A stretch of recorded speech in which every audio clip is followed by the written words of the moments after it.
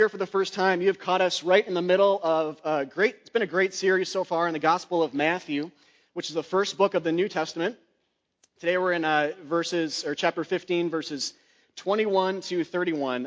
Dogs, breadcrumbs, and faith is the passage for the idea today, which I'll talk about here in a minute. But we are in this middle portions of the Gospel accounts now where we have been seeing Jesus declare and demonstrate the gospel of the kingdom. And the Gospel accounts are great passages to read if you're newer to the Bible because they serve as the climax to the whole of the Bible. So in a lot of passages, we've seen this play out time and time again in Matthew already. Jesus will either quote verbatim the Old Testament or demonstrate in a physical manner how he's fulfilling it, but then also have one eye on the future, one eye on the cross. We're still pre-cross here.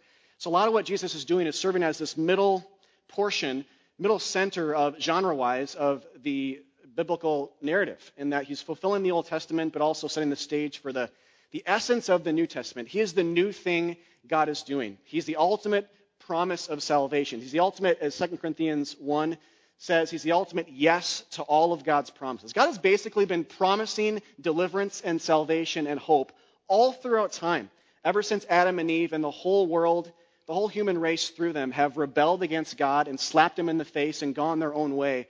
God has said, I'm going to stay committed to you, my creation. I love you. I'm going to bring blessing and salvation to the world, beginning through this people Israel, but it's going to be cosmic and global in scale.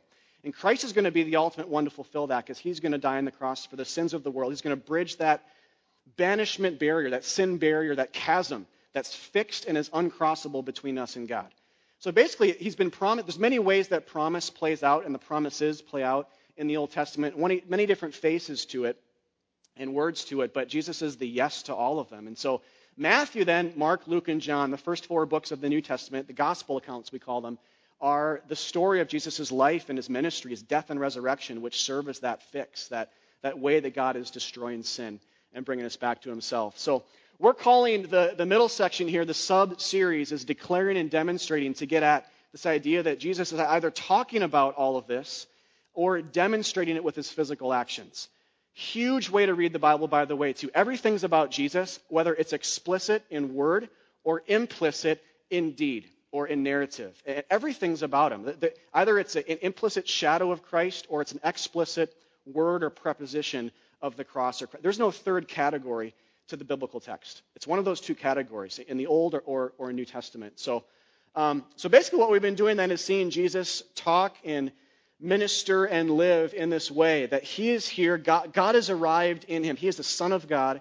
He is here to save us from our sins and give us an inheritance in himself. Another word for a home, an eternal life in himself. And along with that, he's been showing us that it's by his righteousness, that his work, that we're saved, not by ours. So by faith, not by moral law. By grace, not by our working out of that salvation before him. Again, many ways he's talking about this and demonstrating it, but and Matthew 15 is going to play into this really beautifully today as well. So let's read it to begin. Matthew 15, 21 to 31. Follow along on screen if you want, or in a Bible that you have, Pew Bible or yours, or the sermon inserts as usual. Matthew 15, 21 to 31. And Jesus went away from there and withdrew to the district of Tyre and Sidon. And behold, a Canaanite woman from that region came out and was crying, "Have mercy on me, O Lord, Son of David, and my daughter is severely oppressed by a demon." But he did not answer her a word. And his disciples came and begged him, saying, "Send her away, for she is crying out after us." He answered, "I was sent only to the lost sheep of the house of Israel." But she came and knelt before him, saying, "Lord, help me." And he answered, "It is not right to take the children's bread and throw it to the dogs." She said, "Yes, Lord, yet even the dogs eat the crumbs that fall from their master's table." Then Jesus answered her, "O woman, great is your faith. Be it done for you as you desire." And her daughter was healed instantly. Jesus went on from there and walked beside the Sea of Galilee. And he went up on the mountain and sat down there. And great crowds came to him, bringing with them the lame, the blind, the crippled, the mute, and many others. And they put them at his feet, and he healed them, so that the crowd wondered when they saw the mute speaking, the crippled healthy, the lame walking, and the blind seeing. And they glorified the God of Israel. All right, so what we're going to do today is talk about this in two manners. We're going to first talk about the broad here. There's just a lot more healing going on. Talk about healings and why Jesus heals physically, mostly as a reminder for us, but for some of you this will be brand new. We're not going to spend a ton of time on it, though. Spend most of our time looking at this Canaanite woman and this posture that she has before Jesus and how indicative that is and typical that is of all of lost sinners for all time. And she's a Gentile woman, a non-Jewish woman to do this, which is, in a lot of ways, there's just layers of improperness and scandal that are going on here, but that tell us a ton about salvation, Christ's character, the gospel, as usual, all kinds of things. But it's very unique. Jesus' initial response to this woman being not unresponsive is very unprecedented. There's reasons why he's doing that too, so we'll talk a lot about that this morning as well a little bit later. But first, want to make sure this is the obvious, but we don't want to, like we do a lot here, don't want to miss the obvious because God speaks to us a lot in the obvious, and it's very easy, a lot of times to miss the obvious. But there's just more healings going on here, right? There's a repeated theme of Jesus healing people over and over and over again. And if you've been reading Matthew, or if you're familiar with the Bible up to this point, we're supposed to, especially at this point, halfway through the book, just put our finger on that and say, he's doing this over and over and over again. And take note of it and basically say, God wants me to know this. He wants his church to know that one of Christ's primary characteristics in the Bible is he's a healer. In the Old Testament, God calls himself, that one of his names to Israel is, I am the Lord, the healer. And it's demonstrated here beautifully over and over and over again when Jesus heals. The breadth of his power, too, is in scope. When all different types of people, all the lame, all the cripples, all the blind, and it just says, and many others are brought to him. We're supposed to look at that and say, he's not just the healer of the blind. He's not just the exorcist here. He's the one who heals all types of people. There's no malady that the Bible looks at and says Jesus wasn't able to heal this one thing. His breadth of power is in scope. And so there's one of two things we can do with this when we come to repeated themes in the Scriptures. We can turn a blind eye to it and say we've read this before, and maybe skim these latter ones saying we've read similar things in the book of Matthew or other places in the Bible already, and skim ahead to look for something a little bit different or new, thinking that's maybe the most important thing to do in that particular context. Or we can say, again, we can look at it and say, God wants me to know this. He wants to pound into my head that he is a healer, and relatedly, that I am in need. It's very different approaches. And it's very easy to take the first one, especially if we're a little bit more seasoned biblically. But at this point, this has happened in a very, very repeated manner. Jesus is constantly being brought people to him. They're being laid at his feet, and he's touching them or just speaking a word, even if they're not near him. And their maladies or their demons or whatever it is instantly go away. So in today's passage, we see a Canaanite woman's daughter miraculously healed and delivered from her demon, and we see Jesus just heal a number of other people labeled as lame, blind, crippled, and mute. And again, that phrase, it's so key, and many others, just to cover a broad spectrum of all types of sicknesses and diseases he heals. And remember our greater paradigm for this. A lot of you, this will be review, but it's important to do this. And for some of you, this will be brand new, however. Our paradigm for understanding what do we do with these types of gospel stories? Because they're very rarely prescriptive. You very rarely in the gospel see a story like this, and then Jesus say, go and do likewise. Very rarely is it prescriptive. It's rather, more commonly, figuratively descriptive of something greater than it, as if it were subservient to something coming later in the story, or symbolic of something greater than they. Huge way God moves in the Bible, by the way. If you're all new to the Scriptures, have an eye for that when you're reading it, and as you seek to interpret it by yourself and in community. God is either, like we talked about before, with declaring and demonstrating, it's a similar kind of thing. A lot of times, especially in the Old Testament, but it's here in the New as well in these narrative portions, he'll use physical things like people and events, different things like that, even just simple mundane things like rocks or buckets of water or bricks or sticks or bigger events as well, but physical things that fall subservient to, but serve the purpose of glorifying God, the greater thing, and some greater spiritual reality. Huge way he moves in the Scriptures. So if that's the case, then a lot of times, and it's true for Israel, they look at things like bread and buckets of water and rocks and sunrises and basically conclude that sunrises are more than sunrises.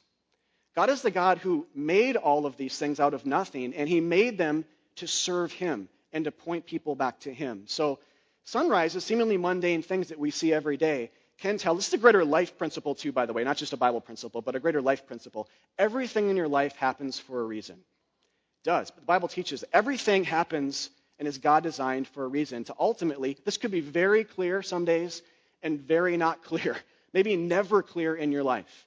But Christians are called back to this, sovereign, there's a sovereign God out there idea who has orchestrated my life somehow and done things in my life to point me to him. Your life's not about you.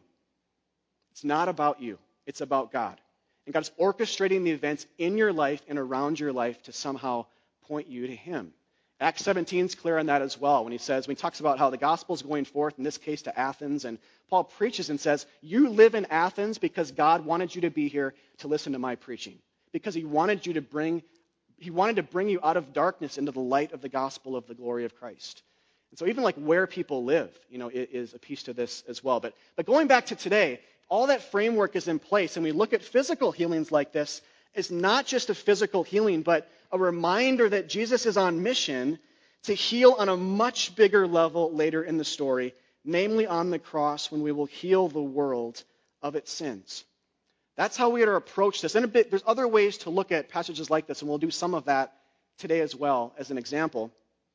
But in general, this is the big way we twist this gospel diamond in the light and see it from a variety of angles. One of the big angles is to see it as typical of a later healing miracle that Jesus does on the cross. So these are wonderful miracles we read about with this Canaanite woman's daughter, and all these individuals, blind, lame, mute, you name it, are healed. Wonderful things Jesus is engaged in, but they are lesser than the cross. We have to see them that way or we miss the biggest point the Bible's trying to make about these stories. They are lesser on two levels. One, Jesus never heals everybody physically, but on the cross, he offers salvation to the world for all time.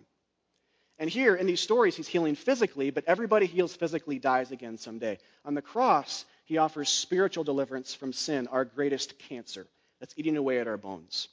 See, physical maladies and ailments are just symptoms of the greater disease. Jesus addresses both, but especially the greater illness, which is that we're banished from God's presence. We're not where he is. We are rejected. We are rebels. We're outcasts. Like Adam and Eve kicked out of the garden in the beginning of the story, we all follow suit. We're all away. But that's the problem. And hell ensues. But God is saying, again, like I said before, he stays committed to us. And in love, he's offered to fill that chasm with the cross, with his love, with his generosity, with his mercy expressed to us on the cross. And the Bible calls that healing, labels it cleansing, labels it healing. This doesn't mean then that that's all important to be said, but it doesn't mean that Jesus is not interested in physical healing. He's obviously engaged in it. And a little later in his ministry, he's going to walk out of a tomb after lying in it for 3 days dead. I mean, that's one of the greatest demonstrations of God caring about physical disease, right? He's actually overcoming death. Death, you could say, is the biggest picture of physical ailment that there is. It's the ultimate sting, right? And so Jesus, being the one who's overwhelmed the grave, tells us that if you trust in me, you have a hope for this as well. But we have to understand that ultimate resurrection and relief from physical sickness comes through the cross, not around it, because spiritual healing comes first. And physical healing can accompany that spiritual healing and does many times, but it's always lesser in this life as we long for his return. Well, he will speak into tombs, wake us all up from the earth, bring us before in judgment, and if we're in him, bring us into a salvific inheritance in himself, to walk on a new earth and be with him and have our tears wiped away and never to face death again. So we have that ultimate hope, but the trajectory of it is through the cross, not around it. If we see it around it, it's easier to place too much emphasis on the physical dimension rather than the spiritual. So we can't miss that trajectory. The forgiveness of sins is the greater healing. It is. It's okay to see that. All the scriptures are God-breathed, but there are greater things in it than other things. Some things fall subservient to other greater things. And if we don't read it that way, it actually is a little hard, much harder to interpret. Maybe even passages like this. So with this paradigm in mind, that's a little bit of a review on a biblical theology or a greater biblical understanding of physical healing, how it relates to and points ahead to the cross, Old or in this case, New Testament. With this paradigm in mind, I think one added a cool thing we get in verse 31 is to see, because not all the physical healing passages of the Gospels record this, but this one does. In verse 31, it talked about how people on the outside of the healings took notice of the changes in the sick and wondered at it and glorified the God of Israel for it.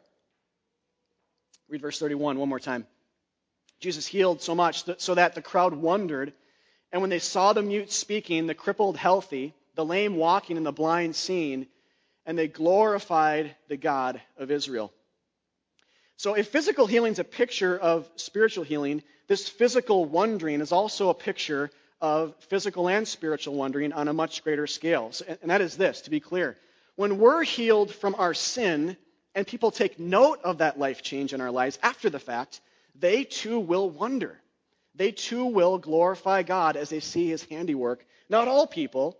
Some will take offense. Some will write it off as something else. But some will look at your life and say, God did that, even if they don't know God. There's a lot of people here who are wondering at cripples, who are likely a lot of these people that were crippled or blind from birth, and all of a sudden they were healed through Christ. They're taking note of this, they're wondering, and they're worshiping the God of Israel. So they know they're God-fearers, they know a little bit about God, but they're somehow, the point is they're being led to God through this miracle. The greater fulfillment of all this is true for your life. If you are a Christian, the Bible's basically saying you are like a cripple for life that one day got up out of bed and started walking around. But on a much greater scale. So if you're all public with your faith, and you should be, and I should be, we're all called to be, and all public, in word or in deed, people are likely getting a sense in the aroma of God, the aroma of Christ, a sense for him as they are watching your life, watching you love your husband, love your wife, love your kids, watching you not complain, watching you pray, watching you value gathering with the people of God on a weekly basis and prioritizing that. Watching you see Christ in the things of the world, the details, and making meaning out of it rather than saying it's all chaos, it's all randomness, whatever it is. And a lot of you guys have probably already seen this in your life, and for some of you, maybe for all of us, it's unbeknownst to you that people might already be sensing that. I had that happen once in college where I was hanging out with a friend he was a classmate of mine at the U of M for a couple of years, and I think about a year in or so, I started to share my faith with him, and I barely got a sentence in where he said, "Oh, I knew you were a Christian." And to this day, I have no idea how he knew. Maybe I said something once, or who knows, but there was that powerful moment for me where I realized that I actually am saved. Duh, but still, I actually am saved here, and I am like a cripple, or I'm like a blind person who's all of a sudden seeing, and I'm different. And if the Bible's true, then we are actually resurrected now in Christ spiritually. We're like dead people walking around with new life. We've walked out of tombs. It's actually real. And God's starting to open the eyes of people around you to get a glimpse of it. It's not enough to be saved, to look at someone and say, wow, maybe there is a God. Or I can't explain the life change I'm seeing based on physical phenomena alone. I want to know more. That's not enough to be saved. You have to know that Christ died for your sins and put your faith and trust in that to be saved. But it's still an avenue, right? It's still a way to get to the truth of the gospel. And I can almost guarantee more of you in this room are having that happen around in your life than you realize. That there's things like that happening because the Bible's promising it here. Right? The Bible's promising, I think, a couple of layers to all of this, by the way. One is that you are the cripple, you are the blind, and you're the one Jesus loves. Bad news, good news, that together serve as this foundation for Christianity. If you lose one of those, no more Christianity. If God is not loving but we're really sinful, the cross means nothing. If we are not that sinful and Jesus is loving and just everyone's saved no matter what, the cross means nothing. The cross tells us that both are true. We're way more sinful than we dared dream or hope or think. But God is way more loving at the same time than we ever dared to dream at the same time. So both those things are crucial, and we see it demonstrated here. That's the one piece that we just talked about. But the other layer to this is that God is just saying, let your light shine before men. Matthew 5:17 says that in different contexts, Jesus' words, let your light shine before men that they may see your good works. And same idea here, glorify your Father who is in heaven. So the first layer here, us being a cripple, Jesus being a lover of cripples and blind people, spiritually speaking like us. We're going to see play out a little bit more here with the Canaanite woman.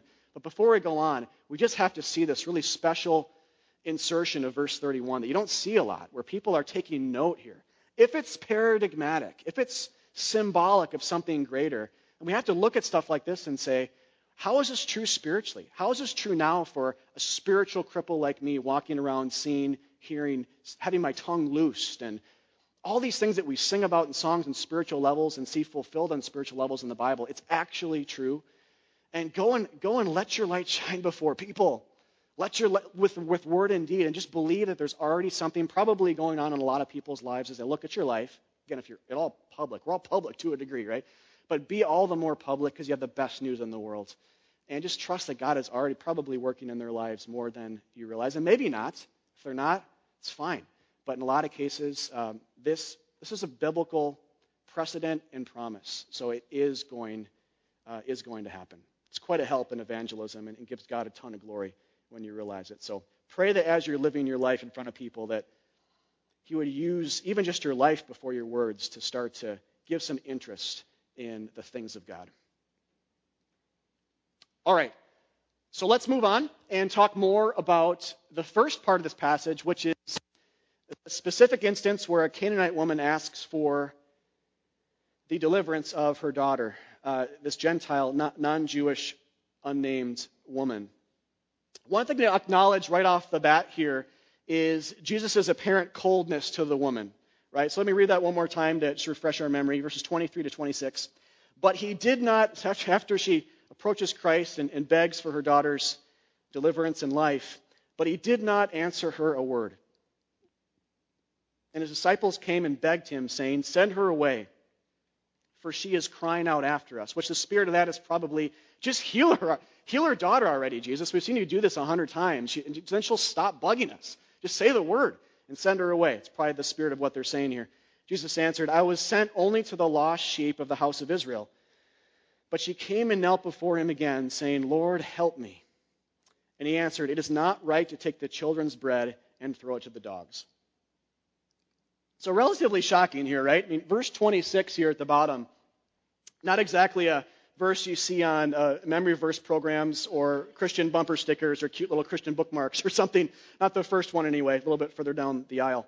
But it's still something Jesus said, right? And we have to reckon with this and understand what is he. Everything Christ is doing is intentional. We know in the context of all of this, Jesus is saying things like, "I love the world. I love those who are at this moment rejecting me and hating me and who are about to crucify me. I love them." So we know there's compassion and love for this woman, but why does he initially respond this way and then a little bit later turn when he sees her faith and turn and answer her prayer and heals the little girl? There's always intention with what Christ is doing. So I think I have three things here. There might be some more, but three main things to mention, at least to have in mind when you read this passage. Remember, this is unique. Jesus is always receiving people, very rarely. This might be the only instance in Matthew, actually, where he rejects someone, at least initially. But it's possible, the first thing is, it's possible, probably even likely, for Jesus' tone of voice to be very affectionate or gentle, though the words sound colder. So, like an email can be misunderstood today, for the heart of the matter, trying to be communicated, and you realize, I should have called that person or talked in person about it because they just misunderstood. It's a similar type of dimension here. So, dog here is a test of faith. It's not an insult to the woman, a test of faith, and more likely demonstrative of a greater theological reality.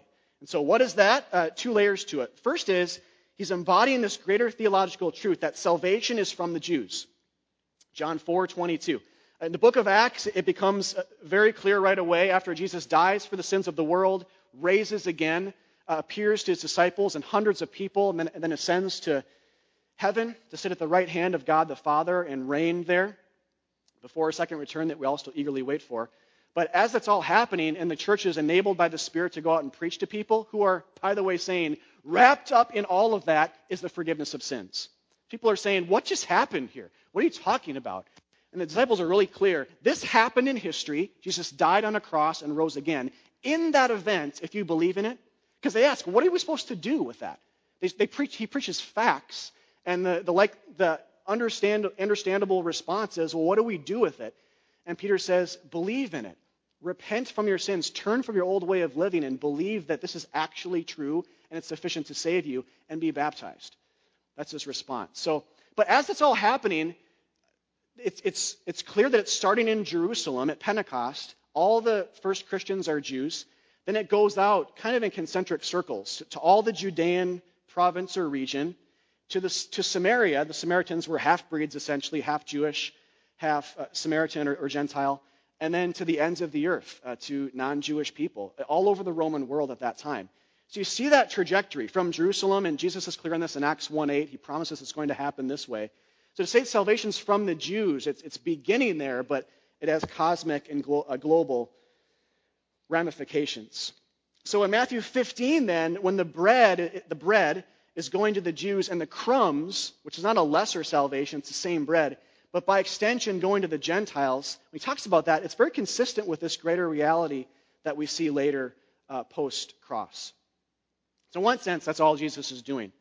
On another layer, 3 weeks ago, when we were back in Matthew on December 15th, I'm just going to brush this today. So if you weren't here, this is a pretty complex matter that you can catch up with on our MP3s and our website if you want, but we'll cover the main bases at least here today. But right before this in Matthew, the preceding passage, Jesus teaches that nothing outside of you can make you unclean or sinful. Nothing outside of you can make you unclean before God. Only what makes you unclean is the heart. Only things that come from within you is what makes you separated from God and banished from him and hellbound. So what he's basically doing there, he says a lot of things in context about that and what that means as response to that. In Mark's account in the New Testament on that, he adds a clause, a parenthetical. In saying this, Jesus declared all foods clean. And by foods, he's referring to Old Testament foods that God for a time told Israel, eat this, but don't eat this. Separate foods, Israel, because, he's very clear as to why, because I am separating you from the nations. Separate foods and only eat these and don't eat these, because I am separating you and claiming you for myself and renaming you and cleansing you and calling you out from darkness into the light. So it was a physical picture, going back to all we were talking about before, of how God moves in the world, in the Bible, using a physical thing like certain foods to resemble certain types of people. So clean foods were typical of the Jewish people in a sense, and unclean foods are typical of Gentile people in another sense. But because it's just a picture and a shadow and a physical thing that's subservient to a greater reality, Jesus is very free, also because he's God and God makes the rules, but he's also free because of that first thing to change the rules, to change the law. He declares all foods clean. This was true in the Old Testament. It's not true now in the Old Testament, or in the New Testament. But because they were typical of different types of people, when Jesus says, I'm making all foods clean, and because they were typical of certain kinds of people, he's basically saying, all people now are welcome into my presence. Unclean foods or unclean people are now accessible. They are now in the realm of God's saving reach. And they kind of always were, but especially now in Christ, you're going to see a wide influx of Gentile inclusion, non-Jewish inclusion happening. So I'm mentioning all this for context because if Jesus is doing all that, if he's declaring foods clean and not redefining, but especially defining the spirit of these types of teachings and laws in the Old Testament, in some cases abrogating law. If all this is happening in context, these deeper theological things, then it would make sense that right after that, we would see Jesus interact with Gentiles. Right? He's not just doing that this week. He's going to do it next week as well when he feeds the 4,000, all Gentiles, and take this so-called Gentile tour, as a lot of New Testament scholars like to call it, because he's just made it very clear that things are changing. And on top of that, dogs are unclean animals in the Old Testament. So this really cool added layer here of Jesus making it all the more clear by calling the woman a dog, saying, you who once were far off, you who once were alienated from God, you who once were not a part of the covenants of promise, now the final yes has found the final promise has found its yes in Christ. I'm here. And I'm redefining things around myself. And now I'm going to include people like this Gentile dog woman. Unclean, like someone like us, now has access to God. Isn't that cool? So a lot of layers here find its fulfillment in Christ. That's another reason why he's talking the way he is. He doesn't just randomly pull out the word dog from the air. It's an unclean animal related to what he just taught about in the early part of Matthew 15. All right. So that addresses Jesus' apparent coldness on a couple of levels, but the bigger thing that we should be focusing on and astonished by, because Jesus is astonished by it, is the woman's faith. Her just simple faith and her persistence before Christ. If you want to know what astonishes God in the Bible, what makes him pause, what makes him turn his head, how you please God, some might be wondering that today. How do I please God? You spent your whole life trying to please him. The answer is always, resoundingly, faith.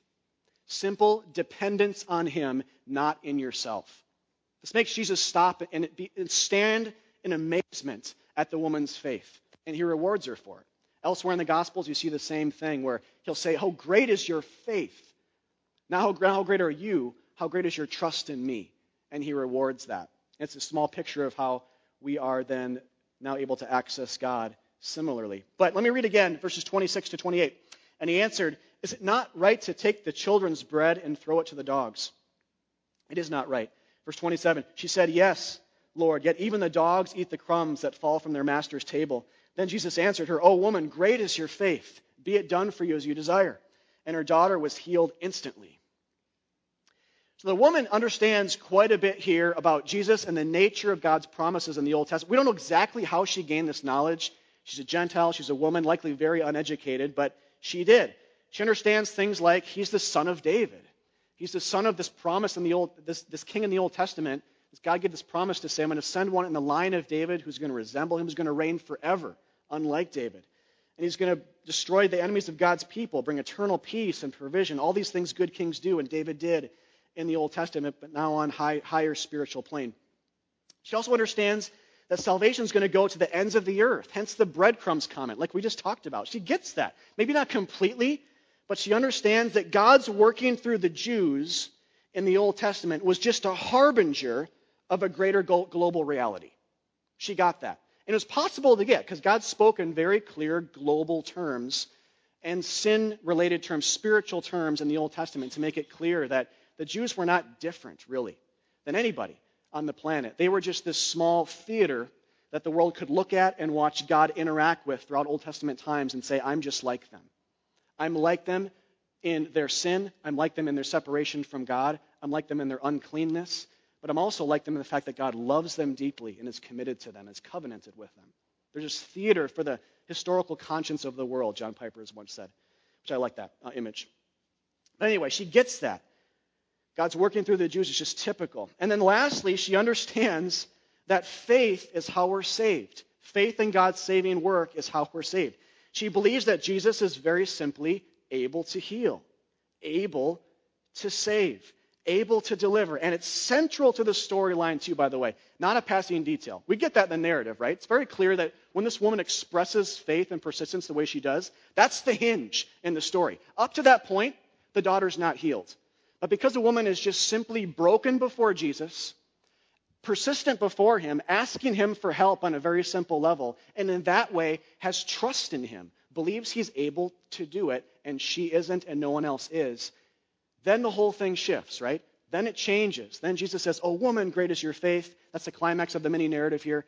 Healing occurs and all is well, right? It's a little mini climax. So faith is the crux before Christ of the whole storyline. And also remember that when we see the presence of faith in the Bible, this is a huge additional, been a couple of these today, huge additional how to read the Bible type moments, where you can just look at it and say, if I'm reading narrative, especially in the gospel accounts like this where faith is very prominent, a lot of times the theme of faith, the word of faith, one thing to do is not just read what's written about faith. This could be true for different themes, I suppose, as well. But also read in a literary device kind of manner what's not said.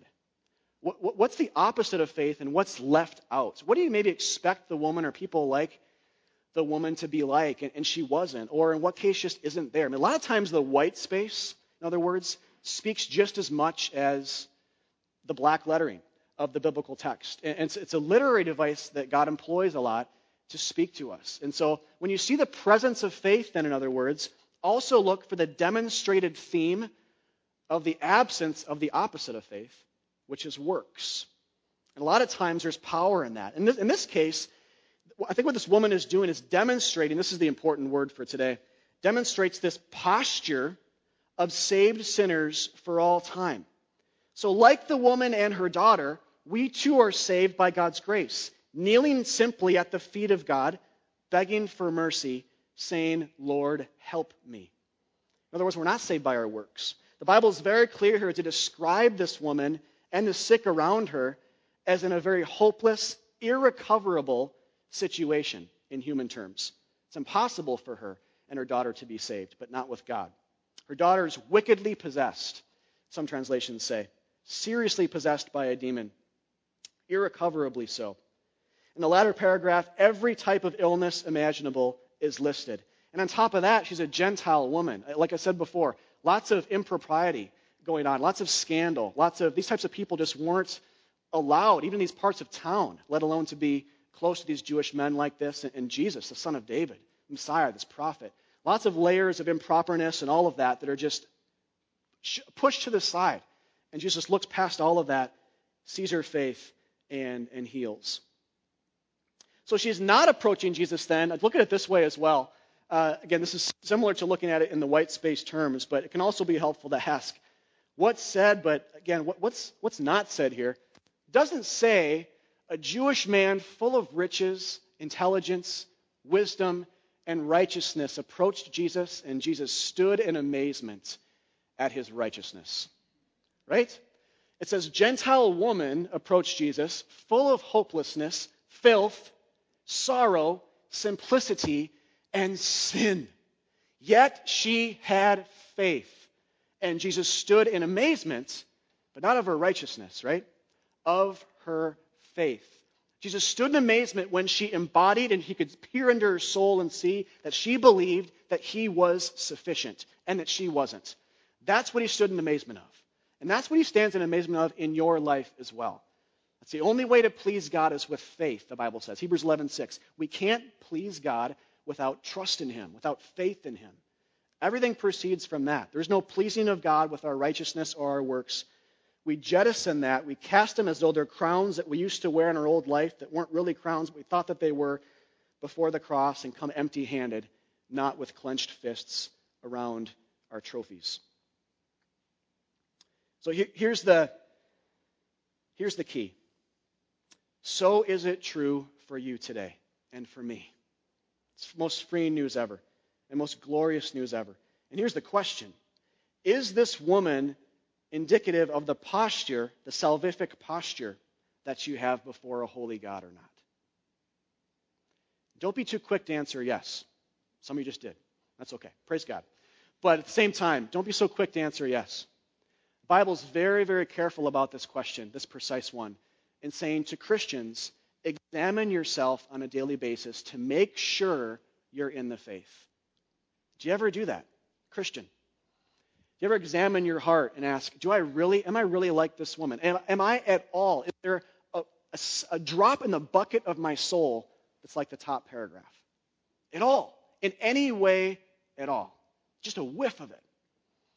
When we examine our hearts and look at our souls, the answer is always yes. For all of you in the room, the answer is yes. The answer for me, yes. But that's what we have to address and kill and be saved from. Jesus died for the top paragraph. He bled on a crooked, bloody cross for you and me out of love, because we all approached God like that, with that type of mindset. I'm not perfect, God, but I'm pretty great. Are you approaching God with a Lord, help me, like the woman? Or is the essence of your spirituality, God, what can I do for you today? How can I serve you?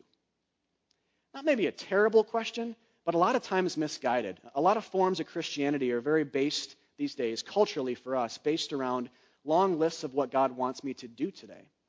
I might not even be thinking I'm saved by that, but essentially the list is, this is what God has for me. It's very specific and detailed, and it's about serving God. But actually, the idea of serving God in the New Testament is not very common as you think.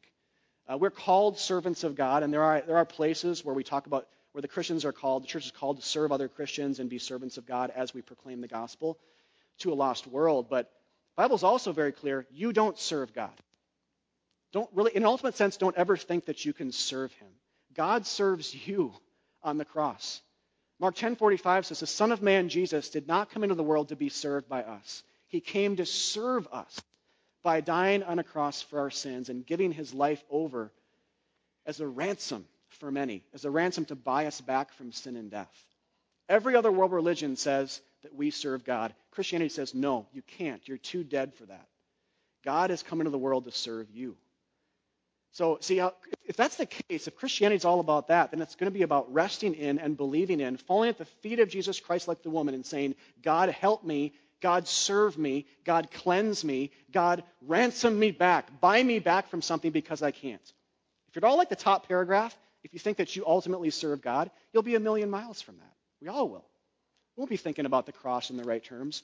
We'll be thinking about ourselves as pretty good people being tweaked about 10 degrees to live better lives by a moral influence that we call Christ. That's where we'll end up. Might not start there, but it's a slippery slope. We might start basically, here, but it's kind of like, one of those diagrams where you start about this far apart here, at the crux of the situation, but, 5 miles down the road, you're way far. You're just a million miles from the gospel of Christ. So we have passages like this in the Bible that either tell us, in this case, demonstrate beautifully that we're saved by God's grace in the world, not by what we do. So it's an invitation for all of us. Some of you have never heard the gospel in that manner before. Others of you maybe think you're Christian, but you're realizing that you're not. Because you're a little bit more, Christianity for you is about just being a good servant of the Lord. It's not really basking in the fact that God is the servant. And in that case, the great one. God is the dyer. God is the slayer. God's the forgiver. God's the generosity shower. God's the hospitality one. He's the servant. That's Christianity. That's what makes it different from everything else, every other philosophy, and it just crushes them all. And God's design, it's by that, so it will be different. It's not just the same. So the invitation here is to rest in that. Like Barrett, if you guys were here last week, Luke 10's big on this too. Great passage in Luke 10 where Mary and Martha, the sisters, are, in one case, Mary's case, just sitting at Jesus' feet, like the woman here, the Canaanite woman. Martha, her sister, is working very hard to clean the house up for him and pretty angry that Mary's not helping her clean and expresses that to Jesus. But Jesus says, Mary's in the right when she's doing nothing before me. Martha's in the wrong, trying to serve me on basically her own strength and being anxious about that. It's basically pictures of two types of spiritualities, works-based, grace-based. Rest-based in Mary, in Martha's case, I serve God. You see the difference? All of the scriptures are set up for this. There's no such thing as a passage of scripture or genre that does not somehow fall subservient to this greater message that God is screaming to a dead and dying world, dead and dying people like us. He's resurrecting us through this good news. Believe this today. For the first time or millionth time, doesn't matter. The point is, God wants us to know this, and the Canaanite woman to see a posture that we're being called to and saved to embody and actually bring salvation. It's by faith. Oh man, oh woman, oh Christian, oh non-Christian, great is your faith, Jesus will say. And he will instantly heal you of your sin forever, and it will never be taken away. Ever. Glory to God in that. Rest in that. Find tons of joy in that. And I'm going to read John 6:51 here to close, and we'll pray. And we're going to respond in that through a couple of songs here today. And pray before that. Let me read this. John 6:51. I am the bread that came down from heaven. Jesus' words. If anyone eats of this bread, he will live forever. And the bread that I will give for the life of the world is my flesh. Let's pray. God, thank you for John 6:51. Thank you for the gospel in it. Thank you for the gospel in Matthew 15:21. Thank you for the gospel in the food laws. Thank you for the gospel in the early parts of Matthew 15. Thank you for the gospel in Ephesians 2. Everywhere, everything we looked at today, it's about the cross ultimately. And we thank you for that. Thank you that it just screams to us from the mountaintops that we are sinners, we are unclean, we are the dogs, we are the ones separated from you. But you're the one that loves us at the same time. God, help us to hold in the balance those true, great gospel truths, theological truths that enable us to approach you. Without one of those or both of those, we're hopelessly lost. God, so just thank you that you have healed us of our demons. You've healed us of our blindness. You've touched us. You've spoken a word, and you've taken it all away. And as the scriptures say in the Psalms, you've forgotten them. You've removed them, our sins from us, as far as the east is from the west. That's what you do for weak and wounded, sick and sorry sinners like us. thank you that you love us and you've expressed that love for us. Not just do we have the facts of your deliverance, but we actually have love in all those things. You show your love for us in this, that while we're still sinners, Christ died for us. Praise God.